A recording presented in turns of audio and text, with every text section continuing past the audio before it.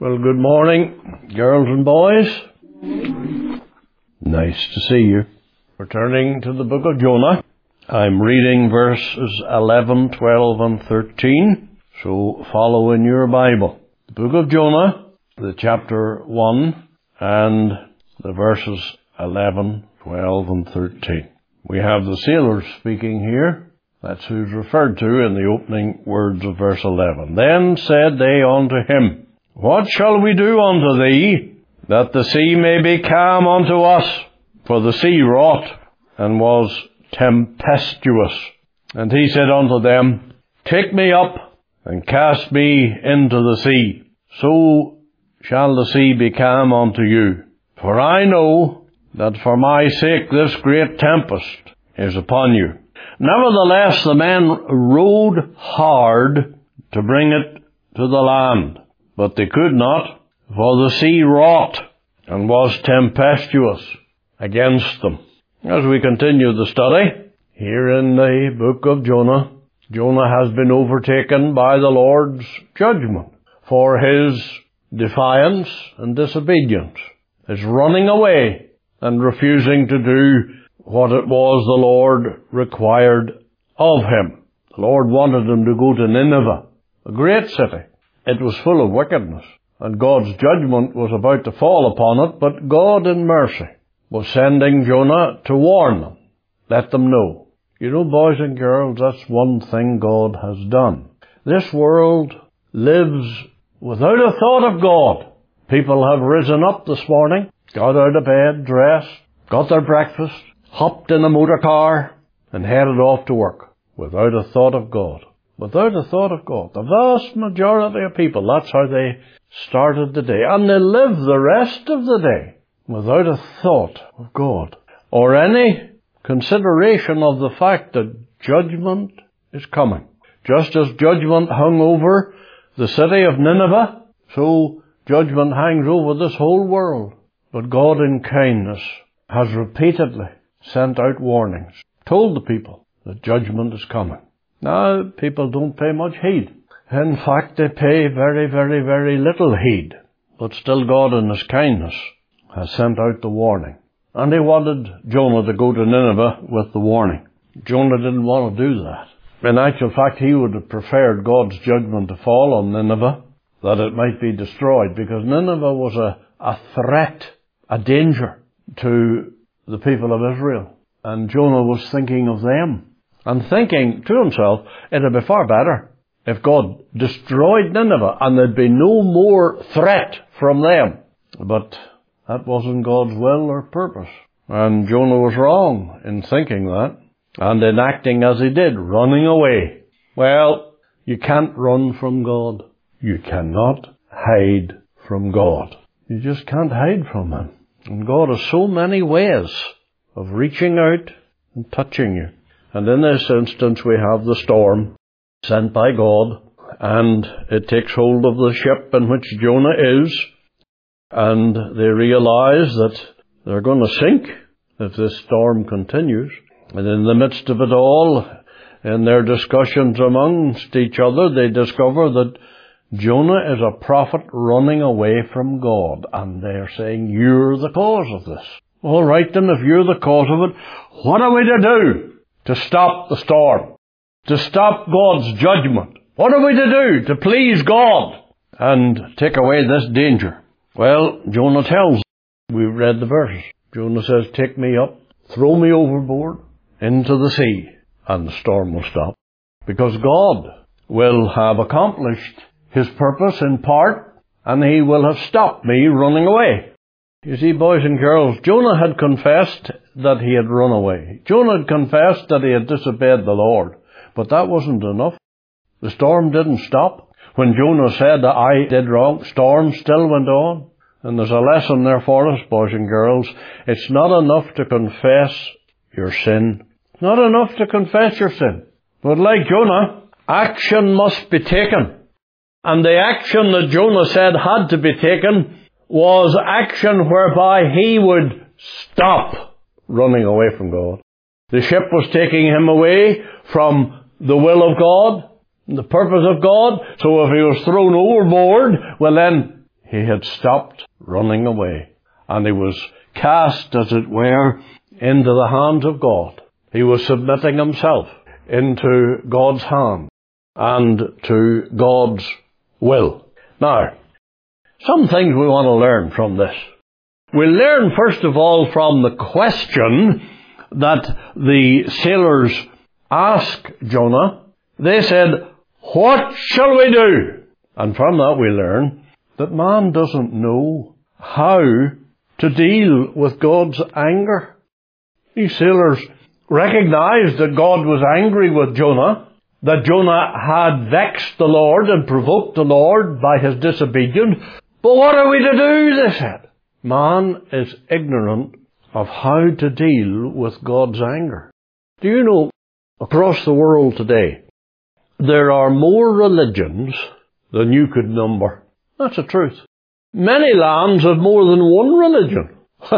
Why, in our own United Kingdom, we have many, many, many religions. People with their own views about God. Their own views about what pleases God and what doesn't. Their own views as to what God wants them to do and what He doesn't want them to do. And there's no agreement between them. They all have their own views. And across the world, you have that multiplied again and again and again, so that, well, if you were to go out into the field and look at the grass that's growing there, you'll see there's more than grass. There's all sorts of little flowers and weeds, all sorts growing.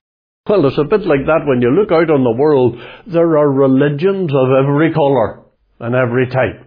Why is that? Because man doesn't know what is the mind and will of God. And so he says to himself, well, I think this would please God, so I'll start doing this. But his neighbour, he says, I don't think that would be the right way. I think. And he comes up with another notion.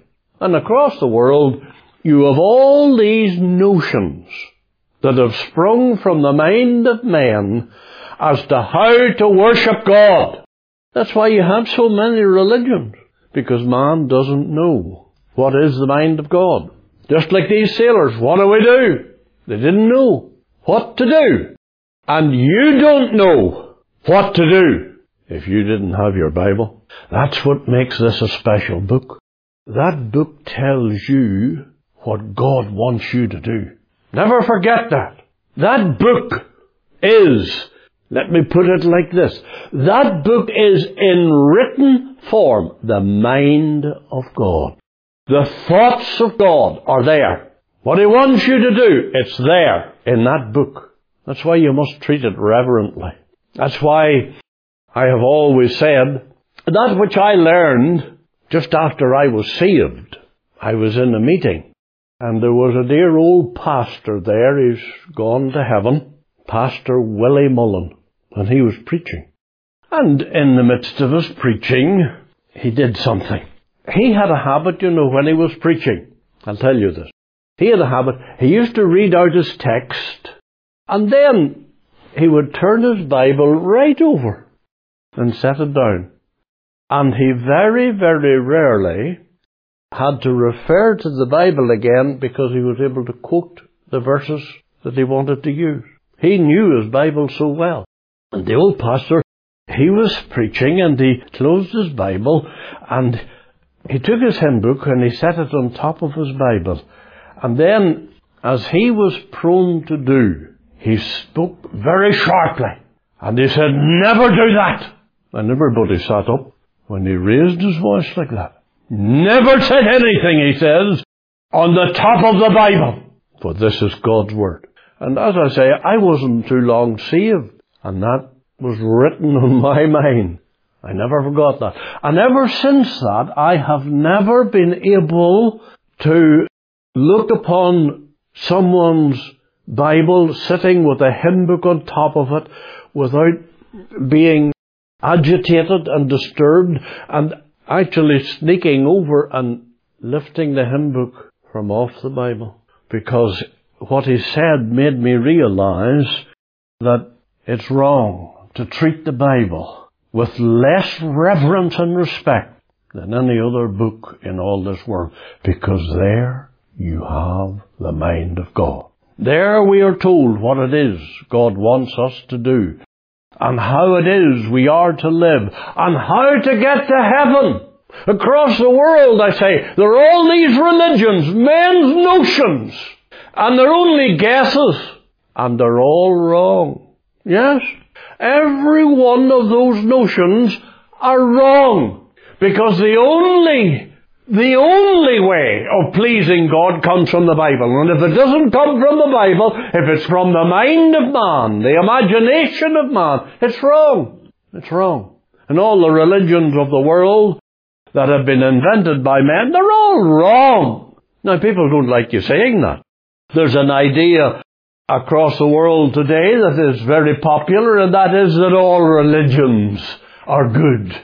All religions are acceptable. It doesn't really matter what you believe as long as you're sincere about it. Well, that's wrong. If I get on a bus that's going to Omagh, sincerely hoping to go to Enniskillen, where will I end up? Omagh. No matter how sincerely I hoped that the bus would go to Enniskillen.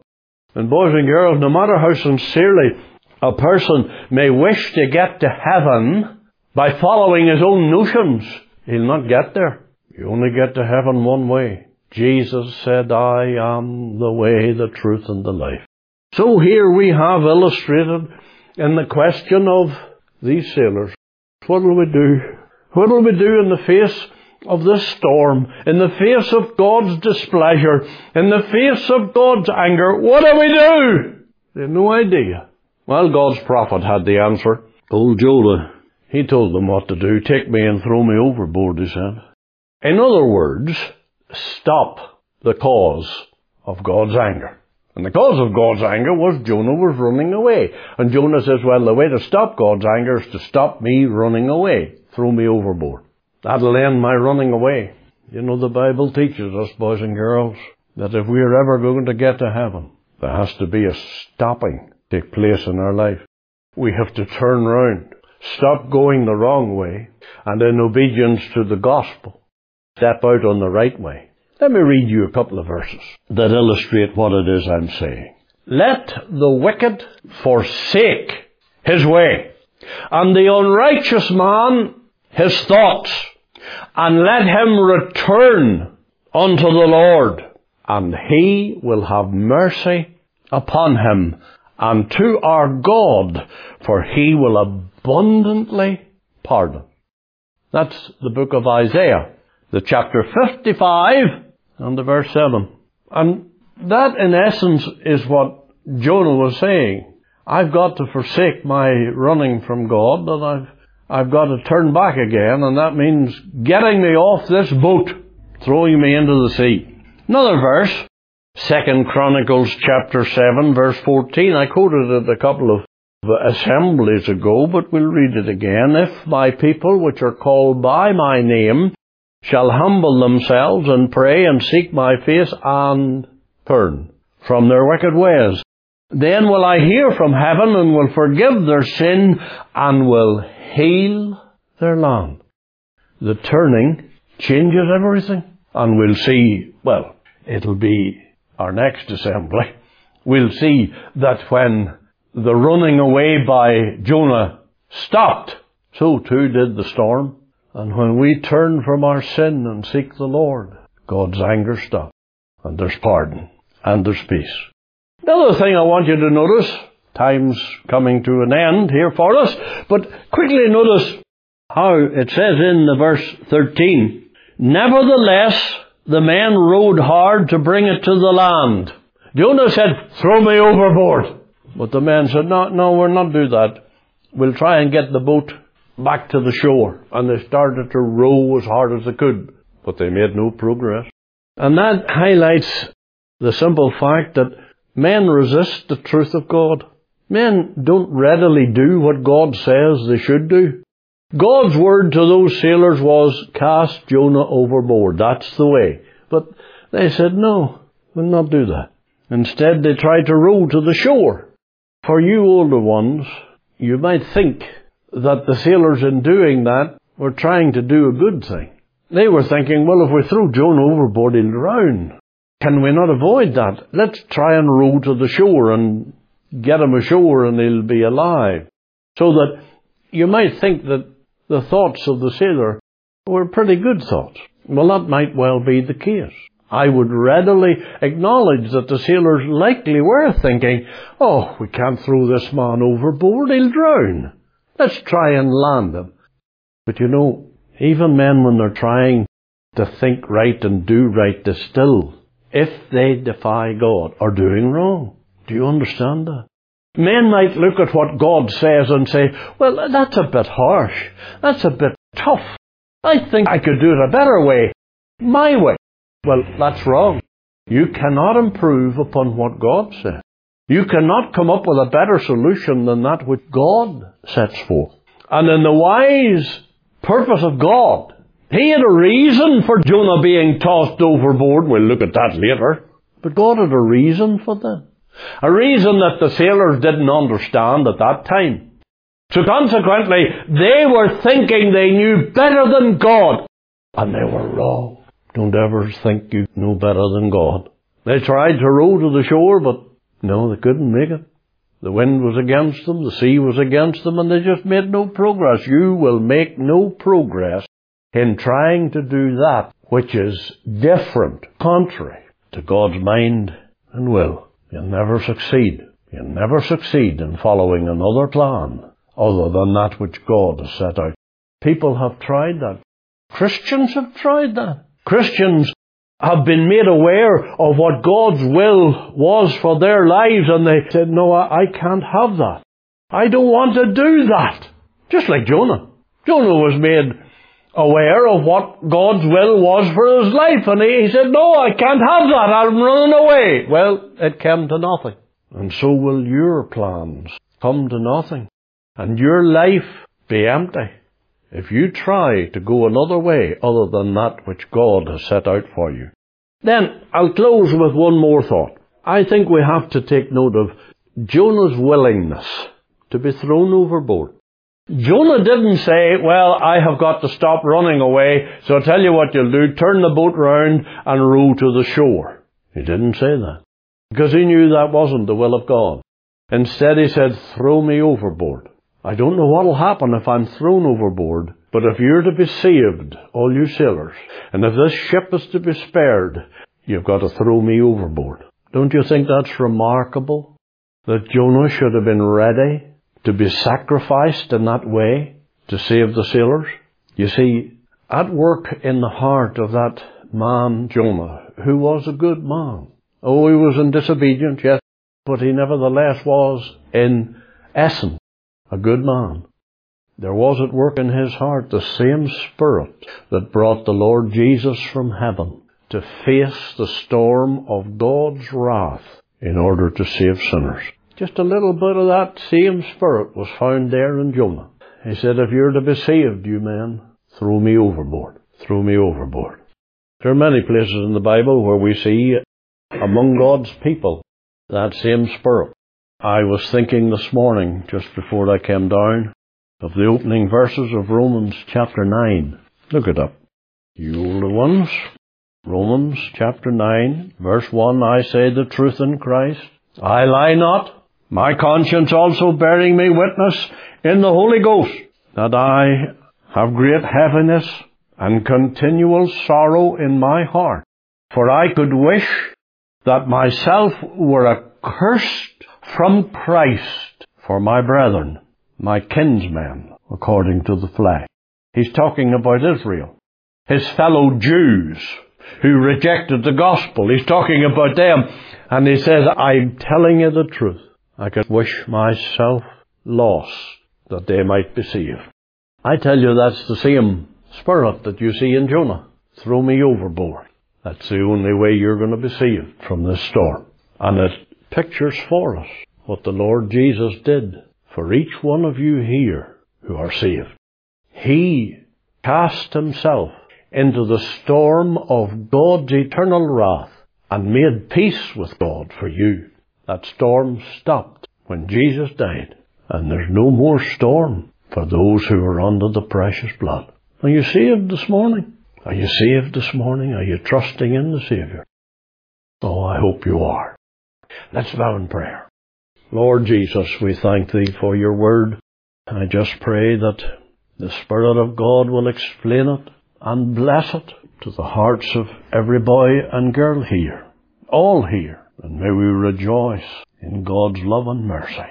Bless the school. Cover it, Lord. Keep it from the storm that rages out there in the world. Keep it safe. For Jesus' sake. Amen. Amen.